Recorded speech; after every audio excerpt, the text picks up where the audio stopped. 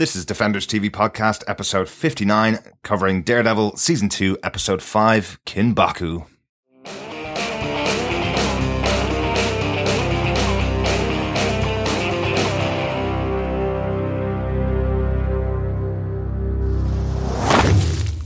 Welcome back, Defenders, to Defenders TV Podcast, episode 59. We're covering Daredevil, season 2, episode 5, Kinbaku. I'm one of your hosts, Derek.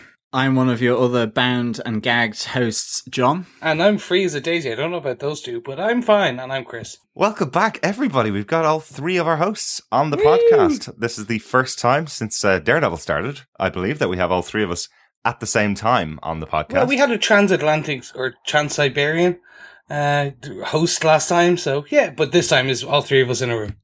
Absolutely, and that brings me on to my first correction of the podcast. John was in Serbia, which made some of our comments a little bit confusing on the last podcast, but yeah, it wasn't freezing at all, were you? No, it was a nice 22 degrees in Mediterranean style weather. It's a very different. Enjoying some nice Greek food and some nice wine in the evenings after work. Very nice. Some nachos? No, feta. Electrum nachos? No, Electra feta. Ah, okay. Followed by a lovely Serbian white wine. Very nice. Very tasty. Very nice. Very nice. Well, welcome back, listeners. Really good to have you back with us for our 5th episode of our Daredevil podcast. We just finished up our Agent Carter podcast for season 2 just this week. So if you haven't had a chance to check that out, go download it over at defenderstvpodcast.com. You can look for the iTunes link by going to defenderstvpodcast.com/iTunes, or you can pick us up on any other good podcast catcher by looking for Defenders TV Podcast. If you subscribe on there, you'll get our episodes of Daredevil, all of our episodes about Agent Carter, and all of our episodes about Jessica Jones, and upcoming the Marvel movies that are coming up this year. So we'll have Civil War coming up. We've had Fan Four Stick, I think as it's known. We've had a number of other films covered on that feed, but go subscribe. And if you like the show, make sure you do leave us a review in iTunes, which will help other people pick up the podcast. On that note, we have had a couple of requests now that we're finished our Agent Carter coverage, as we covered all of season 1 and season 2 now. And there is a possibility we won't see a season 3. We've had a couple of questions about whether we will be increasing our output for Daredevil. Just wanted to address it here just so everybody is aware of what way we're covering it. We want to make sure that we have as many of the hosts available when we do our podcasts, which can't always be done as quickly as we'd like it to be. What we're going to do is make sure that we have at least one podcast on Daredevil out every week, and hopefully with all three of our hosts available for those podcasts, and hopefully particularly for the big events like Civil War, and for the first episodes of new shows like Luke Cage, all the way up to Doctor Strange. We'll have at least 3 of our hosts here. Absolutely. In fact, there may be 4. My astral plane self may also be here for the October podcast of Doctor Strange. You'll certainly probably be on a cloud. Absolutely. Speaking of which, there were some rather good photographs of Doctor Strange, and in particular, there was Doctor Strange buying Doctor Strange, which was quite nice, in a comic book store in New York, which, for all those lucky people who were there, that must have been awesome. Yeah, very cool, actually. Yeah, Benedict Cumberbatch in his full Doctor Strange costume, standing in a store, comic book shop particularly.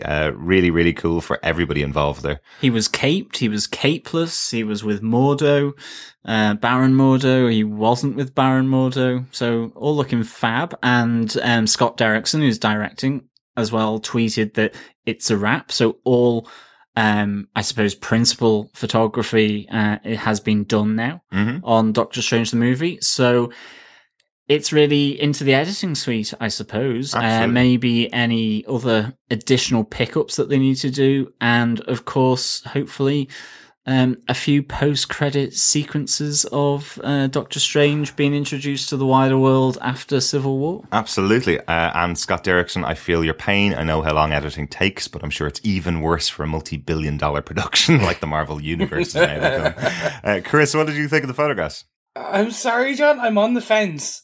I don't know why this is. I think it's the first time we're going to see Doctor Strange he's in full Doctor Strange garb, so the cloak and the blue doublet, which is the first time in the MCU that we're going to see someone not in normal, what we would consider civilian t-shirt, jeans kind of wear. And I think that's going to take some... Apart from Cap. Yeah, Captain America. Well, hold on. He was back, even back in the 1940s in the first Avenger film. It was still 1940s wear. Whereas this is kind of like, he's wearing his spectral costume. Yeah, but Vision. What about Vision? Vision was nude. He was full on, like, just like... Iron Man? He wears his gear. No, I mean, Ant-Man? I just mean, like, unless we see, Doctor Strange, like Stephen Strange in his, like, day-to-day in the suit type thing, then it's gonna kind of take people a bit of getting used to, because they're filming it in, like, 616. So, like, 616, is kind of like the standard kind of universe, or the MCU version, if you want, whatever the numbering is on that one, I don't know. But, like, so you're gonna have people, like, we seen in that set photo that was released, they were cars behind them, but these guys are dressed in, like, almost like Asgardian kind of tunics and doublets, so it's just gonna be a bit of, kind of, we can't explain away, so they're gonna have to say, like, oh, well, this, when he goes all magic, he's gonna, like, suddenly just kind of the cloak billows out and all that kind of Yeah, I mean, there's a couple of things that definitely, like, this could have heavy CGI following production with them in that scene. I think it's devoid of the cinematography, so, like, I mean, to be honest, the colours do look a bit kind of, not washed is not the right word, but they don't look as rich as probably they might do, or as darkened, or whatever style they're going for, as they would do, because obviously there's the cinematography isn't necessarily there. I mean, I would agree that hopefully we will see him as Dr. Stephen Strange, the surgeon, and that we see some element of that normality. It could also be maybe he's on the astral plane, where he would just generally be in blue, and he does take on that blue appearance. And the only other thing I would say is that on that, the cloak looked weird. It looked too small. But I think maybe there's going to be CGI cloak added. Yeah. Definitely. Like Superman. I mean, yeah, there must be. And so that's probably just for him to help him act in terms of maybe holding it if he needs to, or swishing it, or whatever it is he needs Swish. to. Covering his face. I mean, he's in Nepal. We've seen those pictures of him in Nepal where he's in regular clothes. Yes. So, I mean, we will see that. Absolutely. But cool to get some set photos officially released. No production stills yet, I think, because that's the big difference that we're talking about here. No particular production stills, so nothing after the fact, because they're only going into editing, only just finished shooting. So they have released some photographs, as you say, from the Nepal shoot, which was in October last year, I think. And these photos are from New York last week. Loads of photographs taken through really crappy phone cameras that have been released over time, but these are the first really high quality pictures of him in what looks very like the costume version of Doctor Strange, showing that they're not shying away from at least trying to do the real comic book costume version of Doctor Strange, which is nice. So I do take your point, Chris, that in a lot of the Marvel movies, we've seen movie versions of the outfits, I suppose, a lot more than probably some of the other older films or older versions of the comic book movies. It really is a good testament to the production that they're really trying to show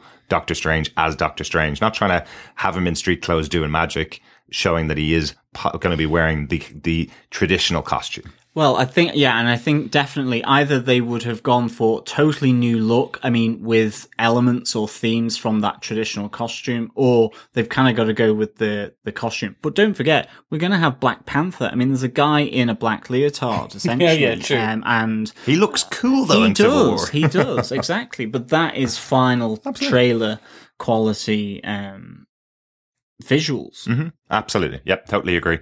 That's the Doctor Strange coverage for this week. We will be covering more Doctor Strange as we lead up to October 28th, I'm sure, because we will talk about it every week. I'm sure when the trailer hits, there will be a 15-hour podcast. A special podcast for that one. Just for John.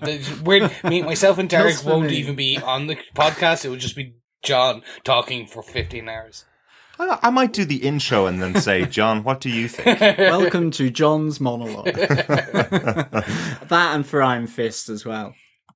Oh, all three of us will be here for Iron Fist without a doubt. Sorry. No, absolutely, but I will still have my 15-hour monologue. That's very true. That's very true. But speaking of Iron Fists, I think onto Kim Baku. Yep, it is about that time to get into our episode of Daredevil. So this is season 2, episode 5, Kim Baku, directed by Flora Sigismondi.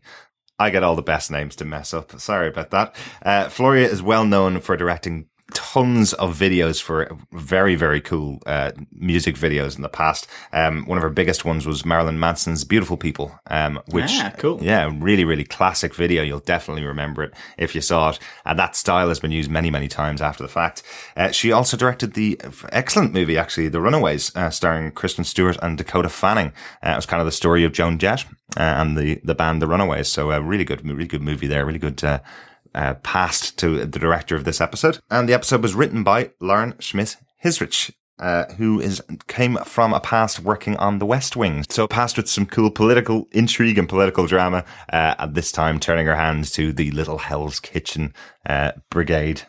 John, do you want to tell us what she gave us in this episode? Sure. A former lover, Elektra Natchius, arrives in Hell's Kitchen to ask for Matt Murdock's help with her father's business dealings with the company Roxxon Energy Corporation.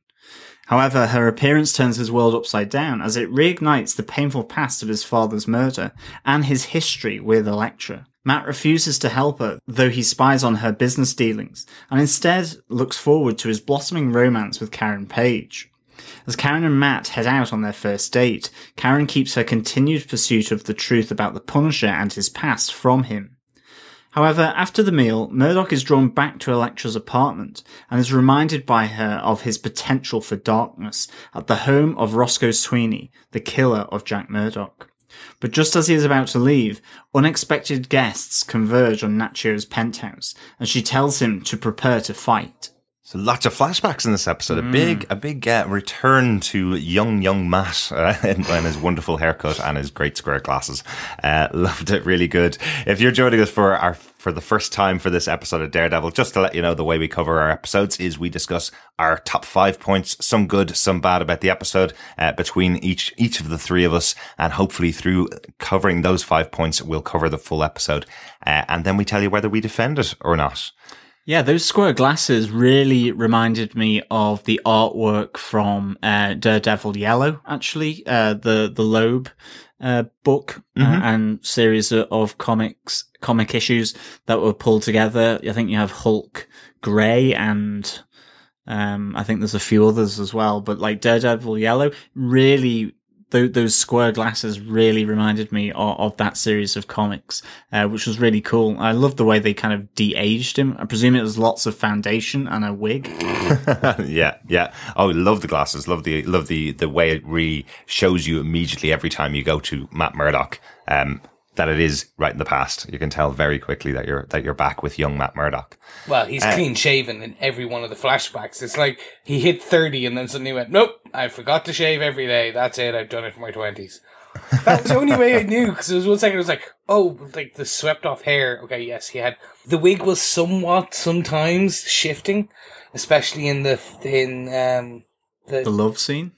I'm not calling it that. Fogwell's Kim Baku in the Fogwell's gym scene, because that is not a love scene, and we'll get to that briefly later. We will, but do you want to kick us off with your first point, Chris? Okay, well, look, let's not beat around the bush. Let's just jump into Elektra. This is our official introduction to our Daredevil kind of verse.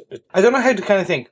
So, we obviously did get briefly the mention of in season 1, where he was Matt's Greek girlfriend was back in the flashback. So, like, we knew it was coming, and I'm glad they waited until now.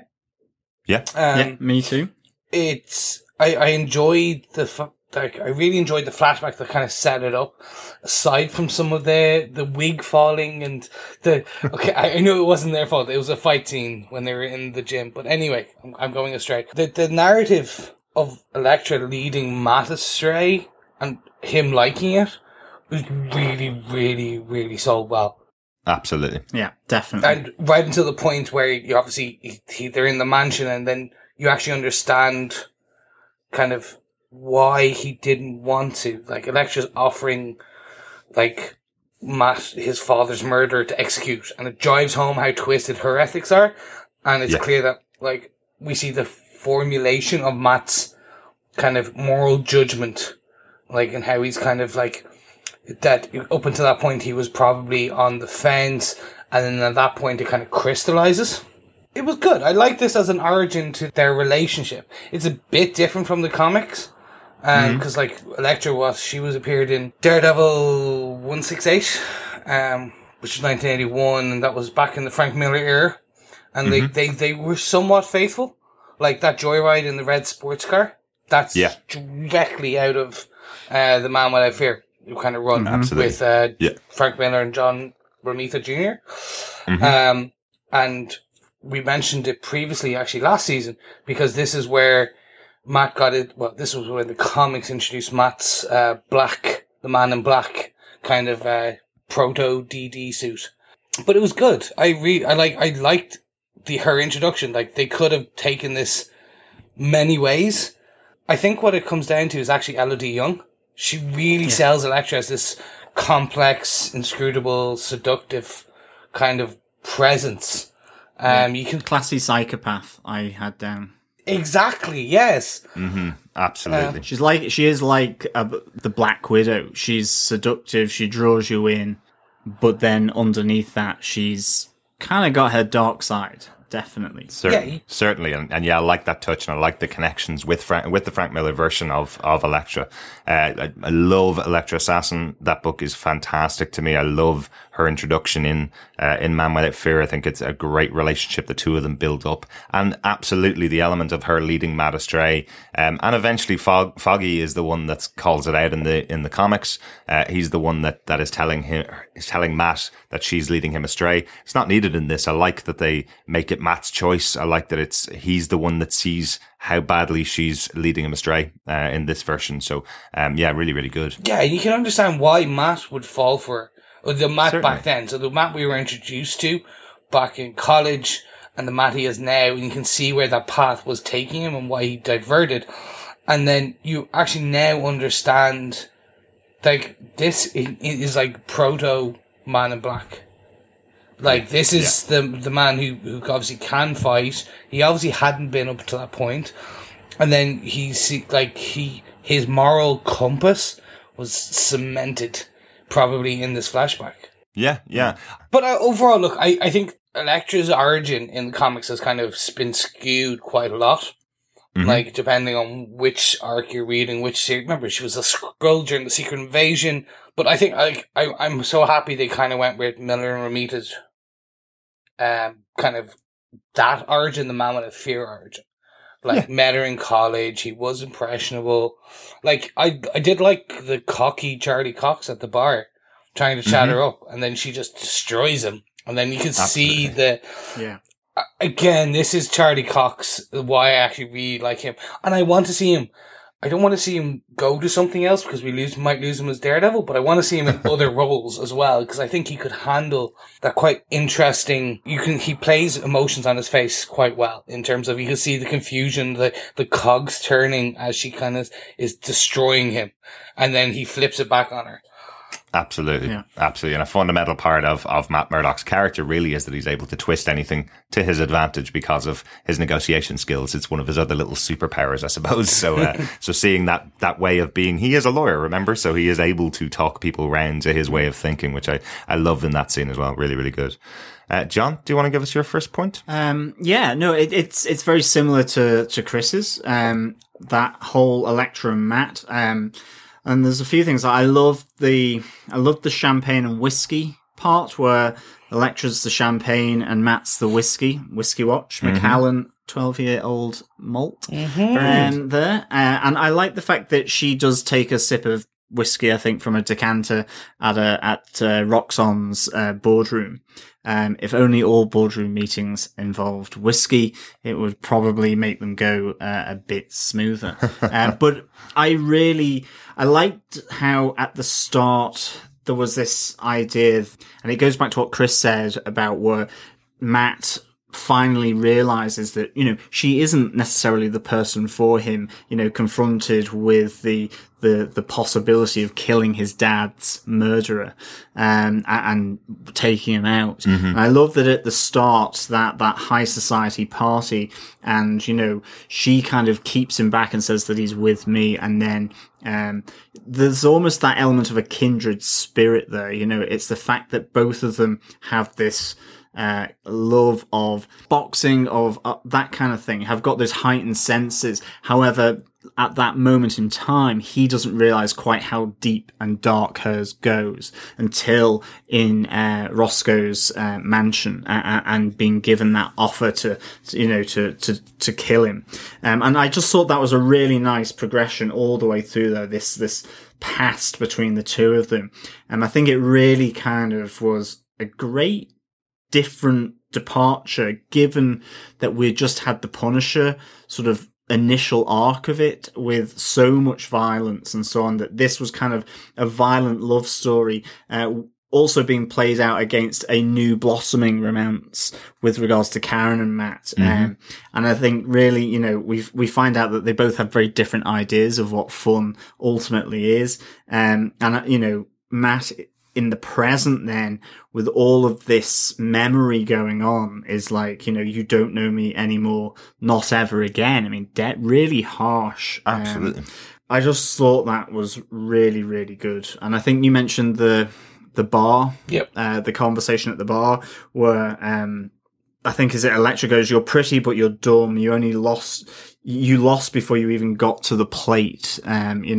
She's there, very successful. And then he's kind of like, "You're bored, that daddy's money can't buy you what you want," which is the unexpected. She likes that thrill of the high speed car, the public, sex, ultimately the breaking and entering, and possibly the killing. So, she's a psychopath. Yeah, I really like that. And I love that, as you say, that it's Matt's choice to say, no, I don't want to do that. And it's the start of his moral code and compass and stuff. It's really cool. Absolutely. I also like in that interesting that she tells him he also can make that blind thing work for him as well, which I thought was quite good. Yeah. I love the interplay between these two. Honestly, the intro that we got to Elektra last week, where she just says "Hello, Matthew" in her really alluring accent, was fantastic just in itself to set up this character as to why Matt would have been interested in her. He's supposed to be in his 20s, just around college age, and this is a very attractive, very rich, exotic woman that's fallen into his life. She is going to be hugely attracted to him, and I like how they played it. Definitely really cool. So then, Derek, what's your first point? For my first point, I'm going to take off the lead on from the last arc. Really, I suppose we talked about the end of the Punisher arc being in the last episode. What we have here is Karen taking up the mantle and taking up the investigation of the Punisher. And I really liked it because we've now got the reason behind what happened to Frank Castle and why he is targeting the gangs of New York. I thought this was a really good way to play it. We had the huge monologue all the way through episode 4, where Frank told the reason why he's so angry and the reason why he's, I suppose, the fact that he's lost his family. Whereas now from Karen, what we hear is the reason why he's targeting the gangs, which is that they were having a gang war in a playground right beside where his kids were playing, and his family died in that gang war. I like that it's played out this way, and I like that it's Karen that finds out the story. I think it's a really good way to play it. Again, it's another element of the choice within this show to tell, not show, which is what we talked about last week, that it's a different way of doing things within this episode. You don't have to show every single thing. You can also tell the story and allow the audience to pick up on it, which I think is a really good choice. I love the fact that she's been kind of in amongst the archives all day.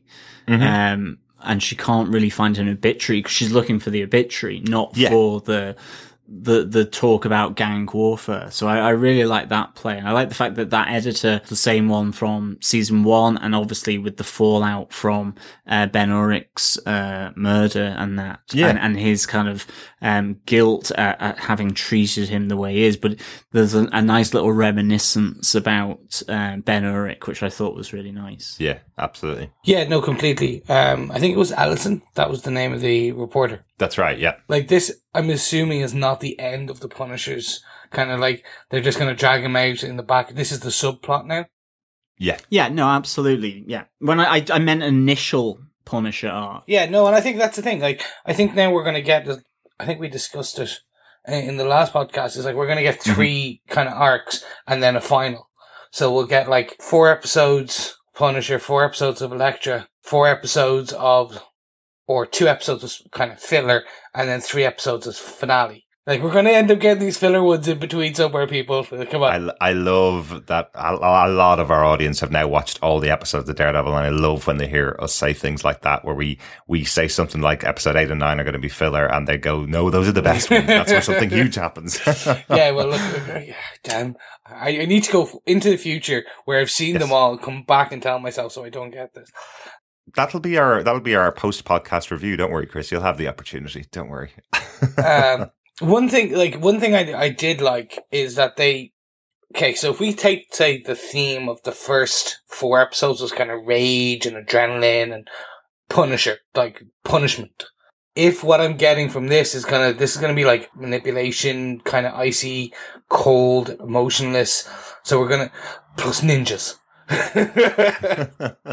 So it's going to be a different, and I think I'm kind of imagining or kind of putting my own thoughts onto this, but was there slightly different lighting in this episode versus the previous? So whereas the first 4 were very dark, kind of like subdued, now, and kind of like with a kind of almost a kind of a black grey haze, this one has started to, there's more kind of obviously red, and it's kind of slightly brighter. We didn't have arcs in the first season. The whole season was tight, pretty much that, around the building and the destruction of kind of the birth of Daredevil, birth of Kingpin. This is, these are like 4-issue runs. Yeah. Like with an overarching kind of thread at the top. So it's very comic book styled. And where you're going to get these different types of emotions and themes and kind of pieces. But I think you're right. I think it's good that they didn't just do typically what any other TV show could have done. It's like, okay, we'll put one reference into Punisher so you know he's in the background, but let's focus on this. Like, they gave it a substantial chunk. Absolutely, and it's a substantial chunk given to Karen to make her, again, keep her involved in the storyline. She's the one that brings the investigation that she has. She's the one that brings it to Matt and to Foggy. Foggy's telling her to give up on it. Matt's just telling her to be safe, effectively, but she's still going to go and investigate it, and I think in a better way than she would have in season 1. She was kind of breaking down doors and doing some silly things in season 1 that got a few people killed. Yeah, she broke into the apartment. At least in this episode, she's going to talk to the editor at the New York Bulletin to see if there's any information that he can help her with. At least it's something. I still had in my notes, is this the return of Karen's bad habits? In the sense that I did destructive ? Because she's told by Foggy and Matt to leave it alone. And yet then she pursues it again. But I think there's something that makes sense here now because she's been at a law firm, whereas I think in the past this seemed to be like her own personal thing. This seems to be tied better to the story. I think in season 1, as people who had listened to the podcast would remember, certainly I was one of the people that just found her motives a bit hard to fathom. And we wondered whether it was, going to be Karen Page's destructive side coming out. And of course, we never really saw that. But she destroyed other people's lives by effectively not listening to people. It seemed really odd. And at this moment where she goes to the paper to look through the archives, she is actually, again, going against what Matt and Foggy have told her to do, which is leave this alone. So I found that interesting, but it made more sense in this to me because of her involvement at Nelson and Murdoch's, and just she seemed more integral to that setup than she did in season 1, and I think it makes more sense from what's happening. But still, I wondered, is this a destructive side of Karen, which we know from the comics she has? Yeah, quite possibly. There's a couple of other instances of that in this episode, but I do like how it's drawn out some of the extra detail about Frank Castle again. The idea that possibly he was Black Ops, that his record has been expunged about him actually being in the army. But the only reason that Karen knows about it is because, as you say, she broke into the house, saw the actual medal, saw him getting the photograph where he's given it by a high ranking person. I think, does she say the president, or is it, that he's standing with political leader, getting the medal. So, by her knowing all of this information and tying it together, we have a little bit of the investigative side of the storyline coming out. So I did like it, I must say, and finding it out through Karen is definitely a good choice for the episode. I'm now more curious, is because all of season 1 we were like, where are they taking Karen's story? Are they going to make it her own character, like an MCU version, or are they going down the comic book route that we love? And now my question is, we're going to get this love triangle between Marin and Elektra, and I'm bringing Marin back. This is becoming a thing. Hashtag Marin, hashtag Marin. And I think, could that be the beginning of this destructive piece in that, okay, so they're not going to let her find out Daredevil's identity probably till the end of the season, where Matt's already screwed things up because he slept with Elektra or something, blah, blah, blah, and destroyed the relationship. And she now knows, and she has a vendetta against Matt now. I'm just really interested now. This is the thing. Also, she's back alluding to a really bad previous life over the last course of episodes, including this one again. And I'm like, they're going to have to start delving into that further. Otherwise, it's just going to be like nerds like us, and I'm using nerds in a lovely sense of the word because I enjoy that term.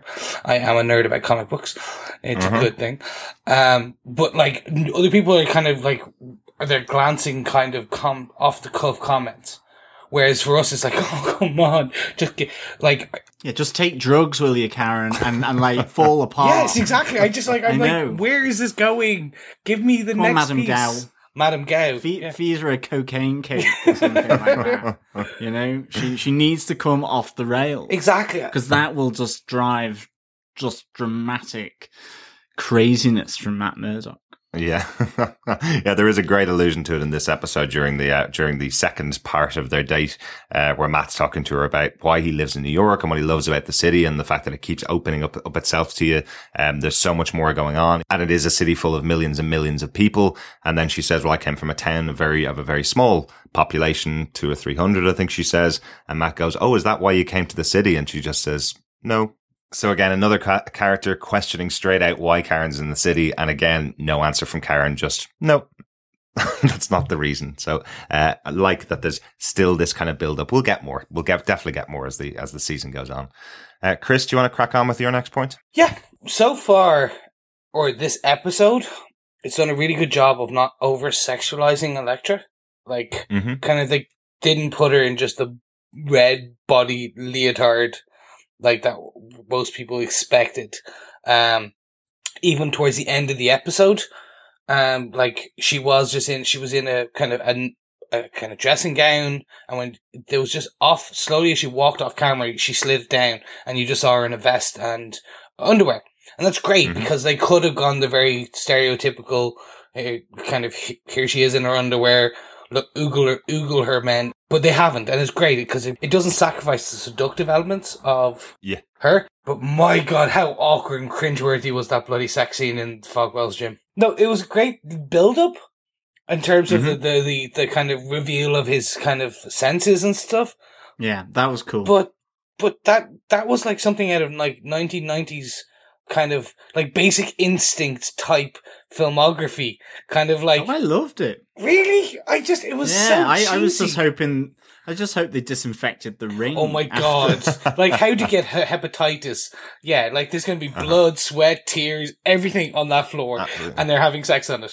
Yeah, kids, always disinfect the ring after sex. Yeah, absolutely. But it was just, I don't know, it was like, they even did the kind of cliche about holding the hands as they kind of climaxed, and the two of them squeezing fists together. Well, they did do one worse, and it's the one thing that stood out for me from that sex scene. One worse than that, not holding hands. It is Matt's hand around her throat at the end of the sex scene. Yeah. So that I think is, obviously there's a flashback. It's Matt's memory of the situation. I don't know whether that's just supposed to allude to the fact that he's already seeing there's a bit of a dark side in him, and that's what she's attracted to. I think there's a little bit of a touch of that. Yeah. But it definitely stood out to me at the end of that scene. But it also looked like the hand in terms of the group as well. Like, just the way his hand was positioned around her neck, as though it was almost like some kind of neck bracelet that sort of symbolizes, obviously, the hand as well. If I can actually come to my next point, because actually it's the two break-ins, of which Fogwell's is one of them. Like, we have kind of talked about them, but I love these two break-ins, because you have with Fogwell's this realization that they both have this physicality about them in terms of both fighting, but also a physical attraction to one another. I really liked the visual of the yellow tinted windows and the light behind them, and you just see her dark shadow walking in front again. I know I've alluded to Daredevil Yellow again, but it felt very reminiscent of that graphic novel. I loved the sparring that they did, and then obviously the kinky kind of violent sex, and of course tied up in ropes, potentially links to the title of this episode of Daredevil, in terms of Kimbaku, which is the Japanese style of bondage or BDSM. So like, that was kind of interesting, and that would fit with, I suspect, with Elektra, given her penchant for darkness. And I think as well, she alludes then in the second break-in, the Saucy-san and Cornichon part where she's eating cheese off his stomach, off his Marvel abs. You see, it's like Luke Cage with the angle grinder on his abs. Yeah. This one, it's like his abs are so hard that she can cut cheese off them. But I love the fact then that, again, it's this kind of sexual build-up to revealing Roscoe, where they're chucking the glasses and, she's onto the floor, she's teasing him, and then you just have the brutal beatdown. I mean, that was, in a sense, again, reminiscent of the title as well, in terms of, you had the hand around the throat, and then you had this bound and tied figure of Roscoe being beaten. And I mean, this Kimbaku is being bound tightly, literally. It's this, it is an extension of techniques used to restrain prisoners. And, it is also then in sort of looking up this stuff, obviously, I hasten to add, Google image search. That, as well, not only is the literal sense to bind tightly, but it is also, in another sense, within bondage, the exchange between two people, describing the person who's doing the tying up and the person who's being tied up and bound. Right. So this was all within these two break-ins, and I kind of really liked that, actually. I thought it was it linked to the title. It showed this darkness of both of them. But then you have, as Chris said earlier, Matt walks away from it. Yeah. He recognizes that darkness within him, and that's why he's always guilty. So it's just a really nice kind of extension of all that, I thought. Absolutely. I really agree with you. Like, the second break-in in that foreplay part was brilliant, and the foreplay in Fogwell's was brilliant. It was just, that one sex scene, for me, was giggle-inducing. It was just... Right. Like, I was like, oh, no. Like, we got something so much better. Because this is a Marvel Netflix project, like, this is the max version of our MCU. I was expecting the Jessica Jones type style of romantic encounters. Like the angle grinder to the abs, the breaking of bed. We've seen it. Like they can do it. But this was just for whatever reason. Like either this is going to end up being that this obviously is his flashback, so it's how he viewed it in his eyes, and then we get a flashback through her eyes and something completely different. Like that could be an interesting play on it. But I think in a boxing arena, there's no bed sheets to pull up to hide the, I mean, like, I can understand why they would make the choice to pan down and just show her back and her arms outstretched and then go to her front and show the hand coming up around the throat. Because with the Jessica Jones scene, it was, well, there's the bed sheets. So it's not a full on naked sex scene. So they're doing it slightly differently because of the environment in which it is. And I mean, if the two of them were able to break a boxing ring, then that is pretty violent. That's pretty strong. Okay, so let me withhold judgment until sex scene part 2, and then I'll come back to it. That'll be over the dead corpses of the Yakuza. Oh. Well, judging by the way things are elevating, preference. yeah. So, Derek, what's your next point? I think this is one of the episodes that had the most Marvel Universe connections in it, and I'm going to rob them all. Oh no, damn you! Well, firstly, because we get our first huge reference to Roxxon. Roxxon is something we've talked about in pretty much every single show that we've covered, every movie that we've covered. Roxxon have had a connection in there. We didn't see much of Roxxon in season 1. I think there was just the reference to the van in the first episode and a small reference to them otherwise. But in this episode, we see that this is who Elektra Natchios is going to be working with or for, is Roxxon. She's going to go in and infiltrate them, which is really cool to have this organization still in existence all the way back from, as we saw all the way through our Agent Carter coverage, all the way through the 40s. Yeah, so. And there we have another strong woman breaking and entering into Roxxon. Absolutely, yeah. We also have a couple of little Jessica Jones references, which were great in here. We have the return of Marcy, which is Foggy's girlfriend, I suppose, who hasn't called her for months, but she references the fact that she's now working at HC&B, which is Hogarth, Chow and Benowitz, Jerry Hogarth's lawyer agency.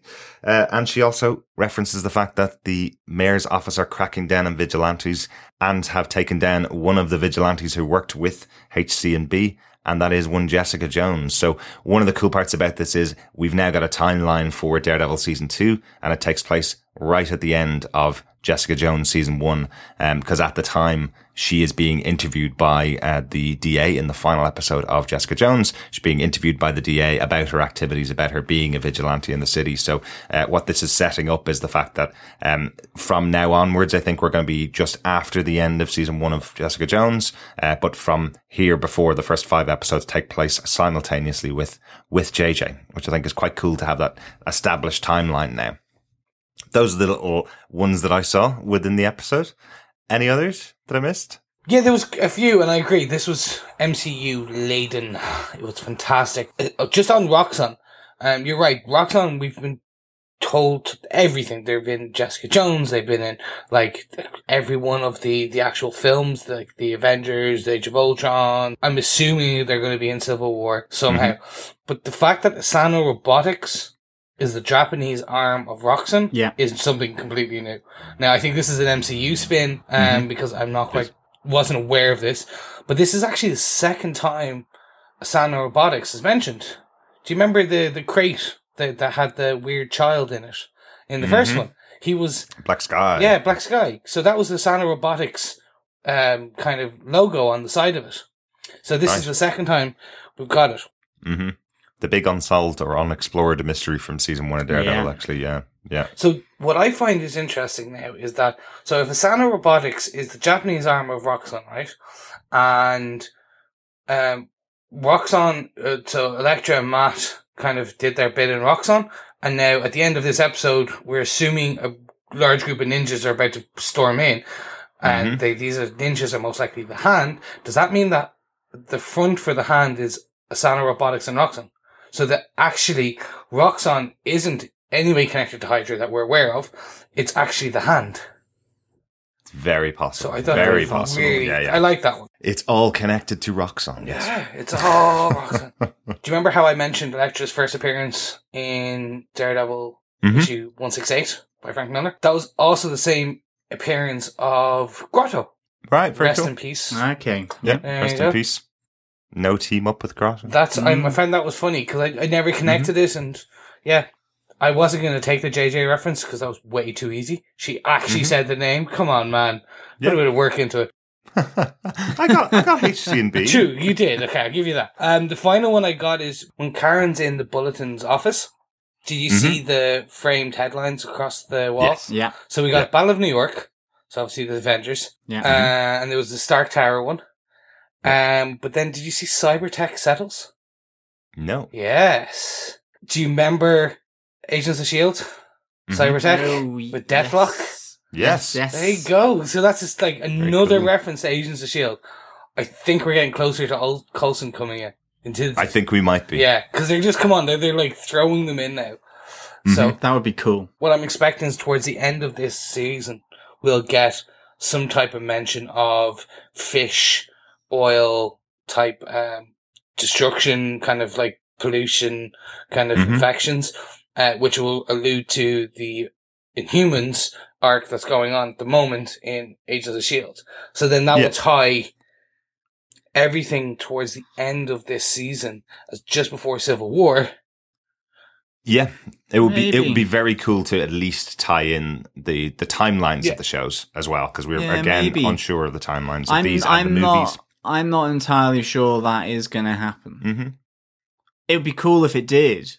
I'm not entirely sure. I think they might allude to those things in little Easter eggs like that, or like they did in season 1, where they talk about the property being built up again and Kingpin being involved in that based on the Avengers. I reckon they'll do things like that, but I think this is generating its own. Oh, absolutely. No, but I mean more so like, we were talking about this with Agent Carter as well, where, you've got the black goo. It looked very similar to Agents of S.H.I.E.L.D. and it never played out. And I don't know whether, because it's a Marvel Netflix driven show, it's not that they're not going to reference it. I get that, but I still don't think that it's going to be that explicit. Yeah, it's going to bring in Agents of S.H.I.E.L.D. I would actually love it too, but it's in the same way that I would have loved the black space goo from Agent Carter to have been something linking to Agents of S.H.I.E.L.D. with Grant Ward, and that never actually happened. And so I wonder, but it would be cool if it did, definitely. It certainly never happened in Agent Carter, but I still hold out hope that we'll see a connection brought into Agents of S.H.I.E.L.D., definitely. And I think to the point about that Chris made about the fish goo connecting to the Inhumans,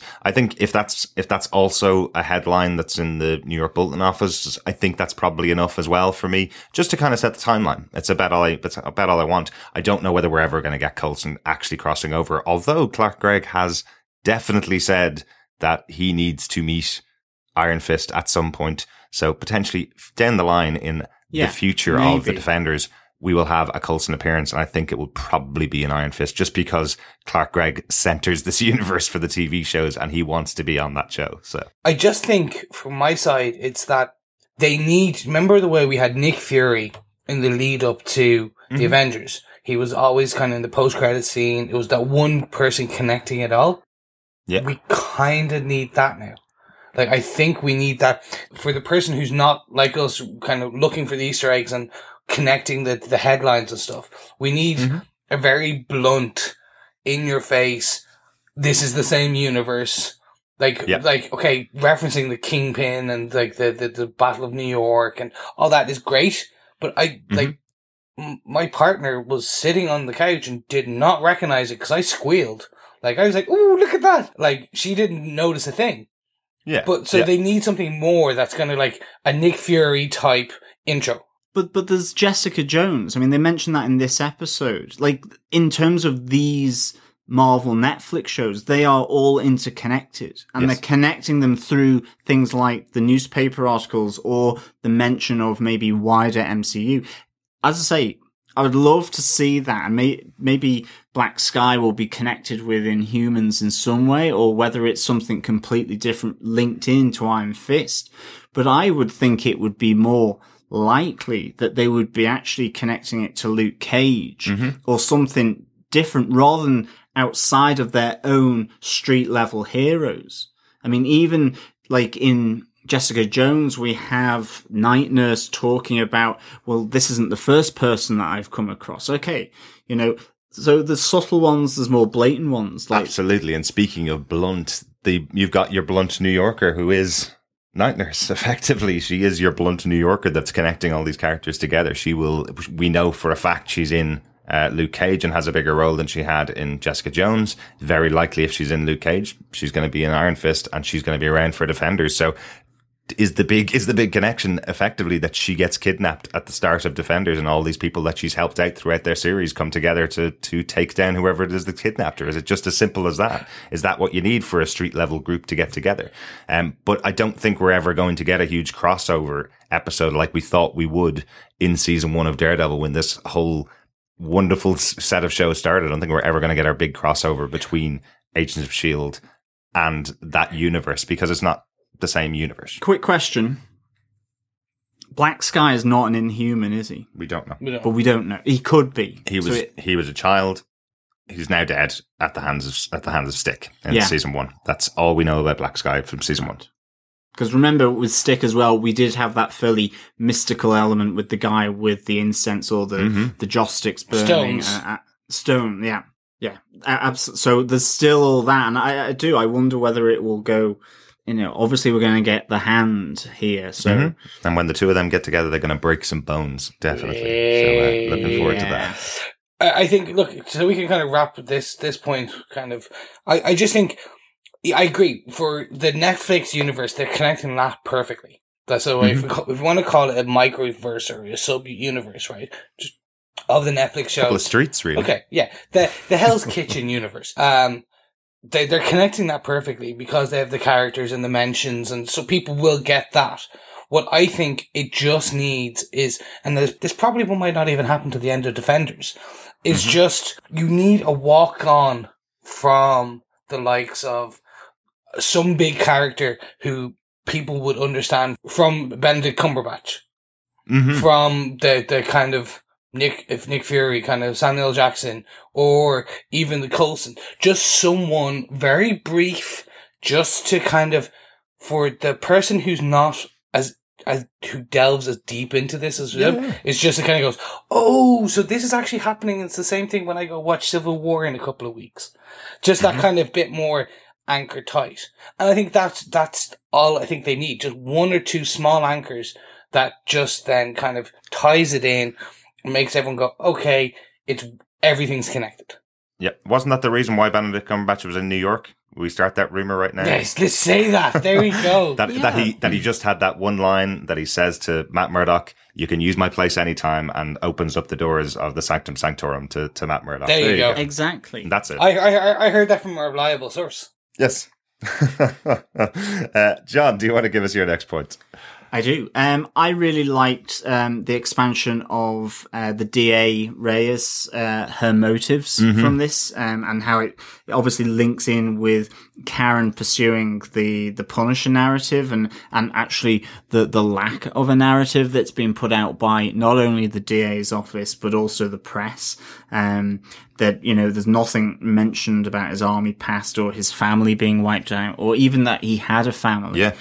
Or even, the holes in the story, including, the lack of any acknowledgement of the hole in the head. I really like that, and I love the fact that linking to Jessica Jones with the DA's office is looking to build a platform for Reyes to become the mayor of New York on the basis of taking down the Punisher and building a conviction against him. And that they've even got, obviously, with what happened in Jessica Jones, the fact that she was there questioning Jessica Jones with Hogarth there towards the end of the first season, that they've got her eye on that, and this is all leading to Reyes sort of pitched to become the mayor of New York, and how that may potentially link in with the suits that were mentioned previously surrounding the Punisher.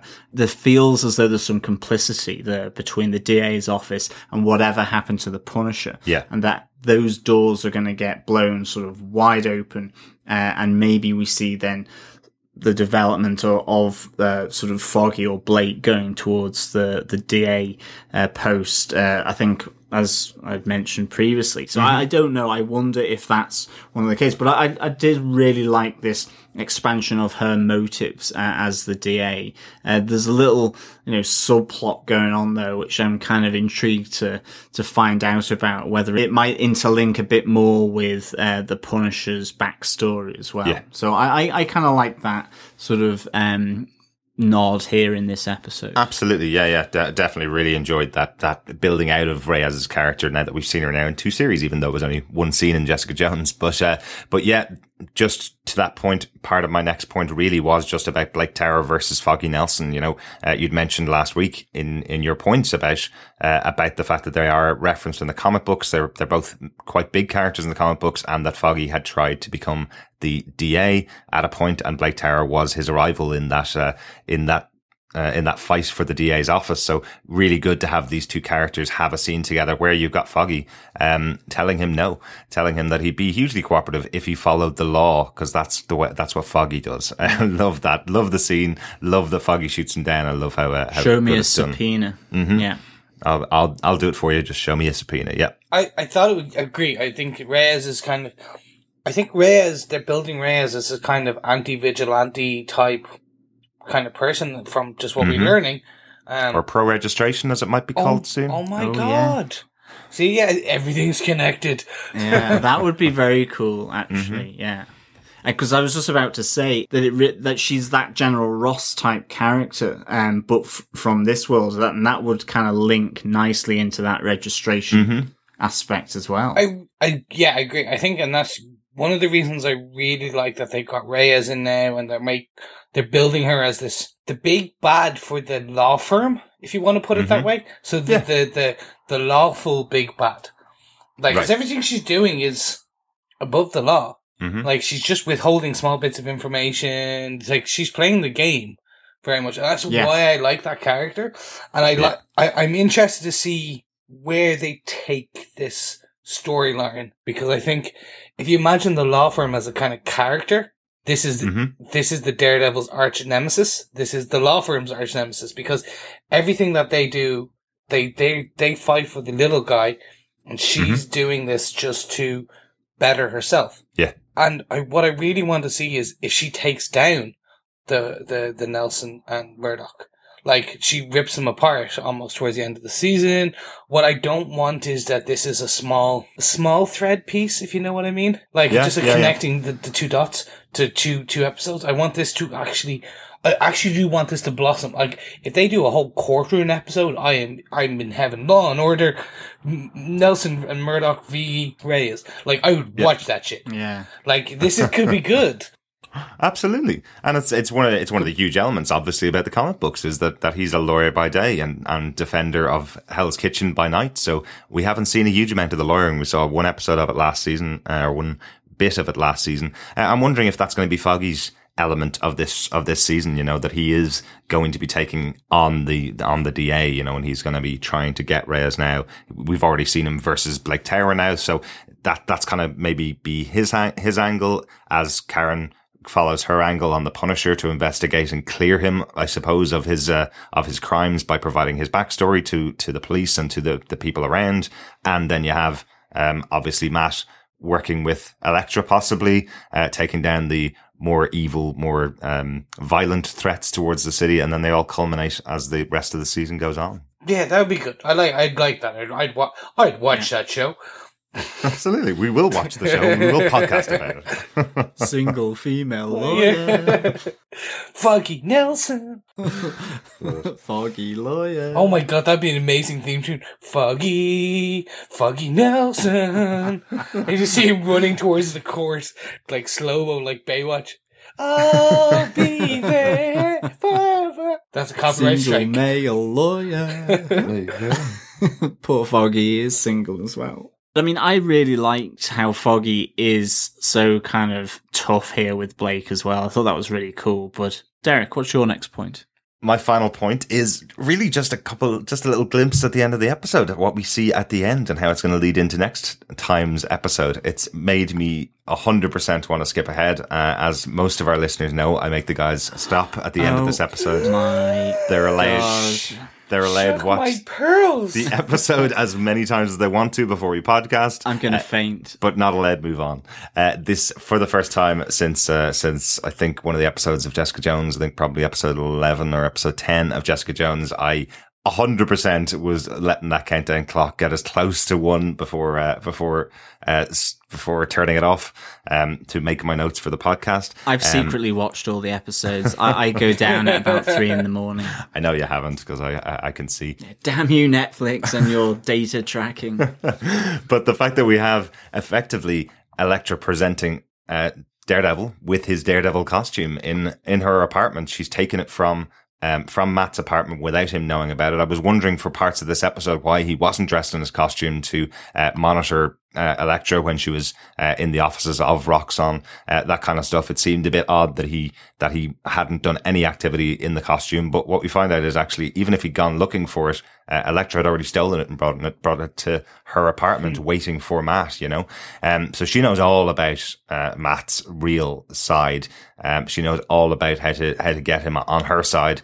She knows all of his secrets. So not only was she did she have a relationship with him years ago that broke up after the incident with Roscoe, she also knows everything about him now and is very quick to bring it to him that she knows all about him. So thought it was a great ending to the episode. I wish we could have moved on, especially because we've seen part of the fight scene in one of the trailers in the past.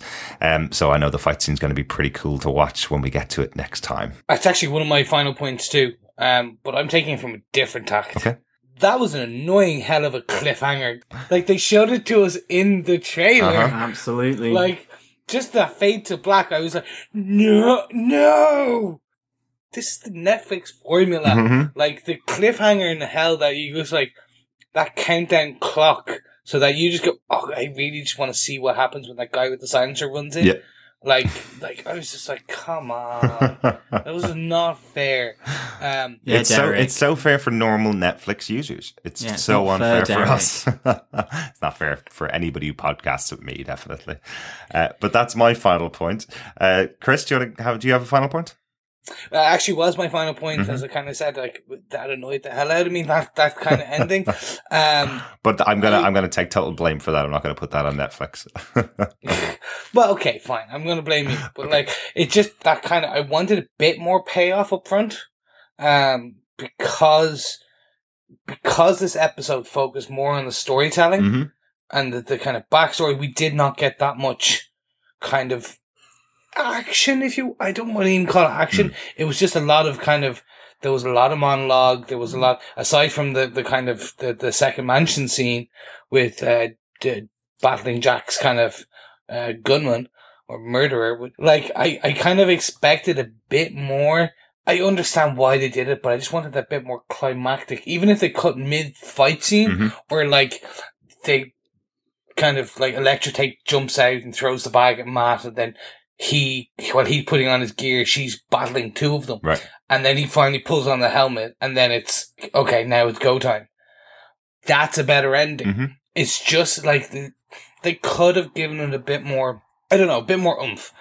I understand why they do it. Yep.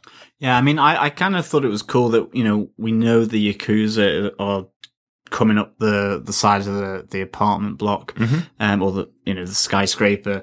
One of the things I was unsure about really was why Matt had gone to her penthouse after going out with Karen. That didn't seem to have been fully explained. I mean, he's there asking about the Roscoe incident, so okay, in terms of the flashback it makes sense, but that's not actually happening in the present. And so, okay, maybe it's his memories, we've been saying it's what he's remembering about it, so maybe that's ultimately why. But I was wondering whether, it was just the fact that, he's building this relationship with Karen, but then an old flame an old flame that he doesn't necessarily want to speak to again, is back, but then he goes up to her apartment. You know? That's mad. Yeah, well, no, exactly. And I think that, you know, there is that sultriness about Elektra that despite what she's done in the past, despite what her kind of, her persuasion is with regards to this sort of nod to violence,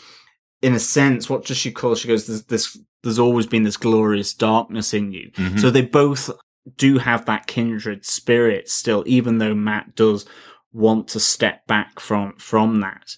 And maybe Karen is that other side of him. And I suppose that's just really segue into my final point, which was I actually really loved Matt and Karen's date. Mm-hmm. I loved the move from the expensive restaurant to kind of the local Asian restaurant. I thought the lights on the ceiling was like fantastic. I was like, if I opened a restaurant, I would love to have all those coloured lights. And I just thought, like, there was such an awkwardness in the expensive restaurant, and then there was this relaxed conversation, and it was all about my city. It was, you know, they're talking about the diversity and how great New York City is. It's just, I think, really, really nice. Yeah, it frames the kiss really well, and I suppose it contrasts then with his relationship or what follows next up in Elektra's penthouse. So I kind of really like that. I also kind of like the transition from, you know, this expensive restaurant with the awkwardness, and, you know, they say I've never been that comfortable with rich stuff, to this sort of street style restaurant. And then you have the transition from going from the side streets where this restaurant is, the relative quietness in the midst of Manhattan, and Hell's Kitchen, to suddenly coming out into the hustle and bustle of the city. And you suddenly get all these sirens, people sort of talking loudly, shouting. And there's this moment where he comes out the side street into this more kind of noisy atmosphere. And I thought that was really, I just thought it was really cool. It was a really nice kind of visual in this episode. And again, it tees up nicely Karen and Matt's relationship, really. Yeah. Which was great. I've actually just remembered as well, Elektra does call him whilst he's in the restaurant. Yes, she does. So she's on his mind, you know, so that's probably why he goes back there. Yeah. That's exactly why, yeah. Hooray! I figured it out. You've solved it. You've solved the massive mystery. Yeah, no, the date sequence is really, really good. I really like the fact that they're actually trying to take the opportunity to go on a date. And if you've ever gone on a date with a coworker, what do you talk about for the first 10 minutes of it? It's all about work. You know, how was your day? Well, you know, because you were in the office with me all day, kind of thing.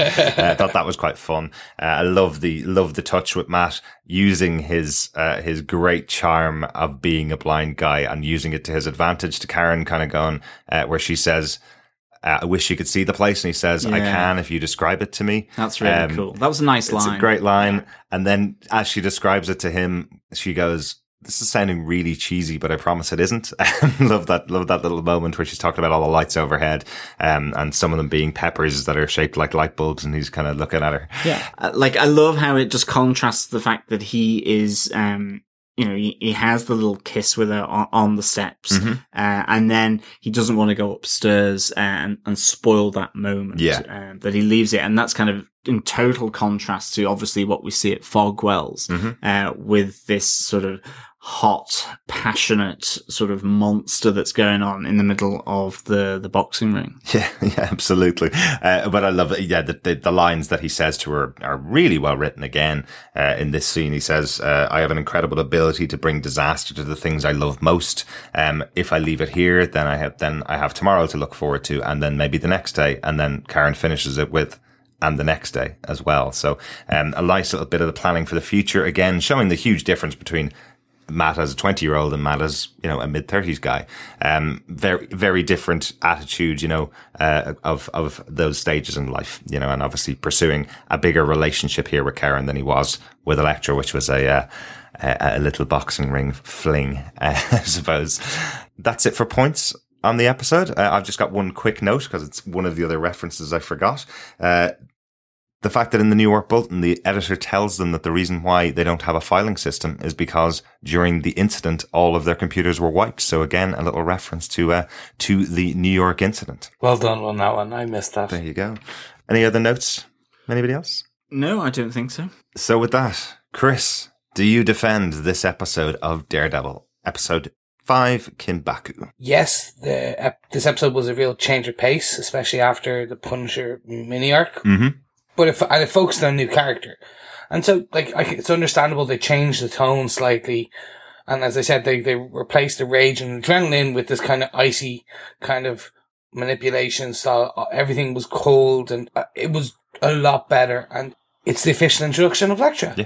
It was brilliant. This is the second big get we've got after Punisher. And like the Punisher, they got it right of what we've seen so far. Mm-hmm. Yeah. They perfectly encapsulated this Miller-esque type, John Romita Jr. type Elektra from the comic books from the kind of back in the day. But it was good. My fear was this kind of really bad take from the comic, a direct translation from the comics, which probably wouldn't have worked. But they've managed just to take, using a fantastic actress, they've managed from just this episode to introduce a character who is huge in this lore and in a way that doesn't make you go, oh, is that how they did that? Yeah, it'd be just like the Elektra movie then. Oh, God, yeah. Oh. My only downside for this whole episode would really be the cringeworthy, in my opinion, sex scene in the gym. Although there was some other points there that was kind of, that were interesting, from your side. The hand. For me, it was just a bit too cringeworthy, and I've seen Marvel and Netflix do so much better with sex scenes and the building the tension, which they did better 2 scenes later. But no, that was the only downside. So yes, I defend this episode. By sex scenes, you mean just Jessica and Luke Cage? Because literally there have been no others. No, yeah, exactly. But they did it so much better. So, John, do you defend this episode? I do defend this episode of Daredevil. I will give this 4.5 cheesy abs out of 5.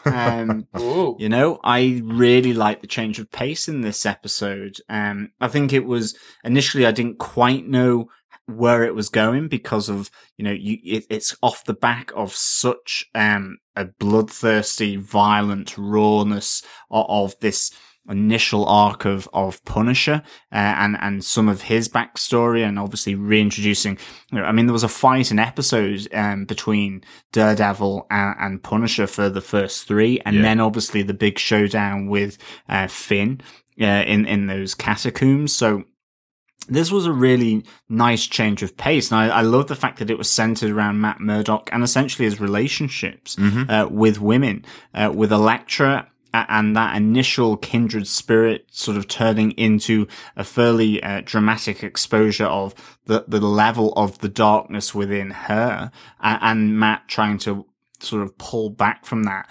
Then with the purer form that is Karen Page, and how he's approaching that relationship because of obviously everything we see in this episode with Elektra. I think a bit like with you guys, you know, the fact that we knew what was about to happen with the Yakuza coming up in the elevator and probably up the side of the building, that, you know, it would have been nice just to have seen that in this episode. I mean, I know, you know, it's 10, 9, 8, 7, 6 down to the next episode if you really want to do that. So, I mean, technically you could argue there isn't really a break. It's just how we're watching it. But, you know, it would have just been quite nice, maybe even just to see them burst through or see them doing that abseil up the building to get there. That would have been quite cool. I loved in this episode, I loved the 2 break-ins at Fogwell's gym, at Roscoe's, and I kind of just loved that contrast between Elektra and Matt with regards to the whiskey and the champagne. I just thought that was really nice, and I thought it was nice how it seemed to link in, or at least I interpreted that to the title of this episode in quite a nice, sort of smart way, really. And then after that, there were other little aspects that were flowing through this, such as the DA's motives, and Foggy maintaining his real sort of his savviness in the law arena. I love the idea that's come out from the podcast as well, that maybe Reyes does become pro-registration, and that may lead into this season of Daredevil, or even beyond in one of the other Marvel Netflix shows. I think that'd be really cool, and a nice little consequence of Civil War. So all in all, absolutely defend this episode of Daredevil. And I mean, again, just seeing Karen doing her pursuit of Frank Castle's story was kind of interesting to see. And I wonder, will she become destructive at some point in this season? She wasn't in season 1, and we thought she might do. Will she become destructive? Will it be Elektra that pushes her over that edge? Because now there are 2 women in Matt's life. Mm-hmm. Yeah, that would actually be really interesting. I wonder how that's going to play out. Absolutely. But Derek, do you defend this episode of Daredevil? I certainly defend this episode of Daredevil. Yeah, absolutely loved this one. This intro of Elektra, the flashbacks to young Matt and young Foggy. And Elektra and Matt getting together, really enjoyed them. But you guys have talked about it. We've talked about it for our 5 points. Nothing really more I can say about this episode. Really enjoyed it, and can't wait to see how Elodie Yung plays out in the rest of this series. One of the really exciting things that we've talked about before is that she is a trained black belt in about 3 different martial arts. So a lot of the coming up fight scenes are going to be done by Elodie Yung. So I'm really looking forward to seeing her getting in with full fists and feet flying as we go into the rest of the season. Yeah, really enjoyable. With that, it's time to get on to some feedback. So our first piece of feedback comes from our friend Claire Laffer, who says, I love that Flashback Matt also wears rectangle sunglasses. And David Wang points out that's the same as in last year's Nelson v. Murdoch. Hey. Ronaldo also got in contact with us. He says, possibly the hammiest acting so far in the series goes to the waiter in the first scene, Matt and Foggy. Well, he is working in a kitchen, so I guess you need some hammy acting in there. And that's your joke of the week. Oh my God. Ronaldo also says, Karen's choice of restaurant on her date with Matt is a highlight of cinematography. Beautiful, vibrant colours give it such a romantic feel. Oh, absolutely. Apparently, that is a real restaurant in New York that actually recently got closed down about a year or 2 ago. And now, unless they moved it from its original location, but I was reading somewhere that this was a beloved kind of date spot for many, many people. Really? And the comments I was reading is everyone thought it had closed down. So I think they may have actually rebuilt a restaurant, or the decor of this well-known kind of Manhattan Hell's Kitchen style date spot. Interesting. Because apparently, so I was like, ooh. Not enough people fall in love in New York, obviously. That must be it. That's a quick 20 levels in an elevator and back down again. All right, we will have to look out for the next time we're in New York and see if we can find it. Ronaldo goes on with his thoughts, saying, initially, it was a bit of a hard episode to settle into after the adrenaline of the Punisher arc, but the episode builds an interesting emotional side to Matt, Elektra, and Karen in between all the investigating, and Elektra's unexpected arrival in Hell's Kitchen. Reintroducing Sweeney was a clever way to show both Elektra's skewed way of showing her affection for Matt, and Matt's revenge, but ultimate disdain of Elektra's nature. Ooh.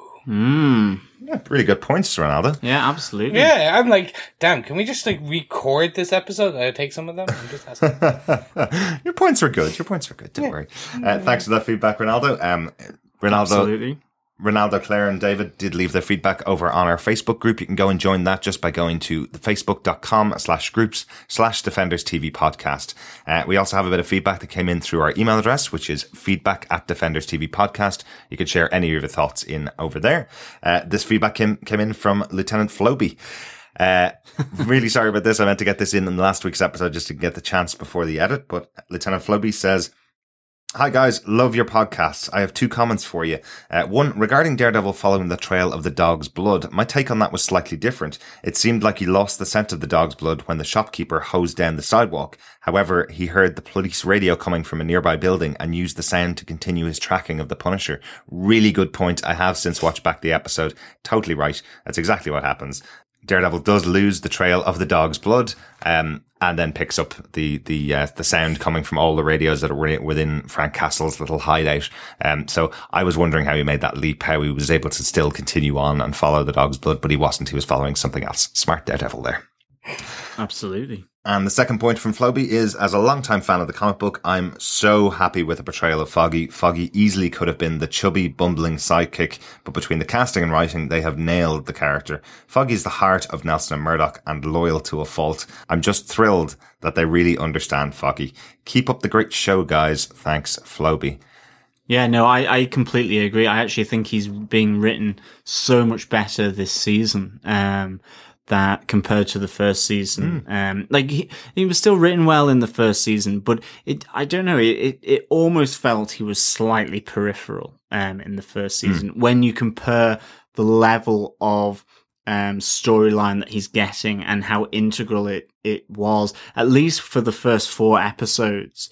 I thought it was really good. Okay, I know, characters move back and forth between episodes, but I've really enjoyed Foggy, much more, so far this season, compared to first season. Not that I didn't like him in the first season. I just thought, it ultimately did become about Kingpin and Daredevil. Certainly. I mean, it was a different story to tell. But yeah, I think Foggy's arc, and the same with Karen in this season so far, from what I've seen, for me, it is really a lot better. Yeah, no, and I'm in agreement as well. I think they've learned from last year, from the first season. Like, they listen to our podcast. Thank you, writers. We thank you for your patronage. And they've taken some of those points where the characters, they were there, they were like 80% complete. Mm-hmm. And just because of the way that the pacing had to finish up, and they had to focus more and more on Matt and Vincent D'Onofrio as Wilson Fisk, they had to kind of put these characters a bit more sidelined. And now they kind of go, well, actually now, remember, like they weren't supposed to get a second season. Mm-hmm.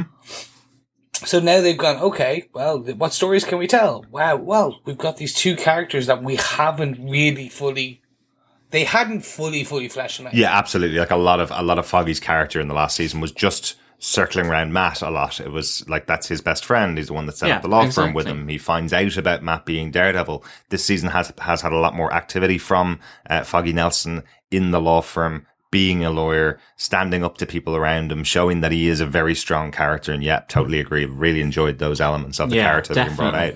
And the fact that he's no longer at arm's length with Matt. So he knows all about Matt's sideline, his other gig, I suppose. So, they're able to have a lot more interaction about that side of his life than they were able to in the first season as well. So I'm sure there's going to be a lot more Foggy, and totally agree with Floby here. He is a great character, and they've done a great job at creating him. Definitely. Yeah, completely. Absolutely. Thank you so much, Floby, to Claire, David, and Ronaldo for all the feedback and comments. It's really appreciated. Thank you. And guys, completely agree. Thank you so much for your feedback. We want to hear it. You have a point, you have an opinion, we will read it out every time we podcast. Mm-hmm. Yeah, absolutely. Especially if you differ and you spot any Easter eggs that we miss, because it kills me every time. But at least I know then that other people are catching the ones I miss. Absolutely. We've still got an Easter egg to get through, actually. I'm not allowed Easter eggs this year. I got a Kinder Easter egg which had Thor in it. Mm-hmm. Oh my God. The Kinder egg was, of course, gorgeous, but you don't need quite as many different parts to put Thor together as you probably would have done in the 80s. No, probably not.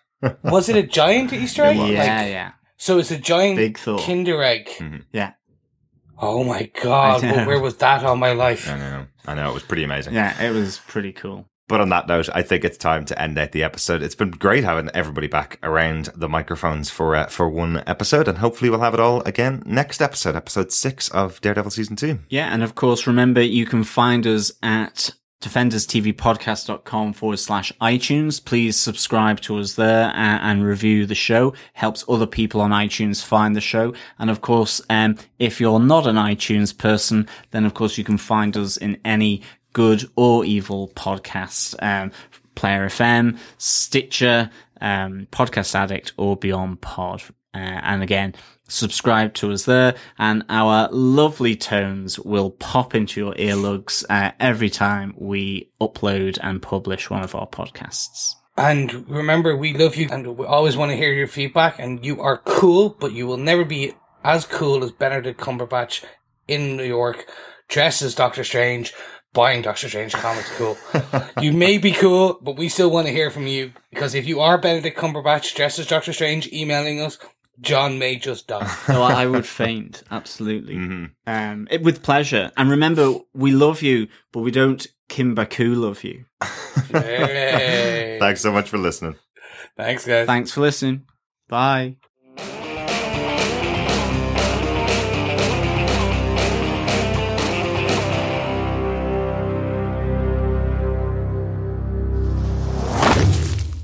This has been a Flickering Myth Podcast Network production. For more information, head over to flickeringmyth.com for more shows like it. Find this show in iTunes by searching for the podcast name, and head over to youtube.com/flickeringmyth to subscribe to the Flickering Myth movie show. We'll see you on the next podcast. Take care. Bye bye.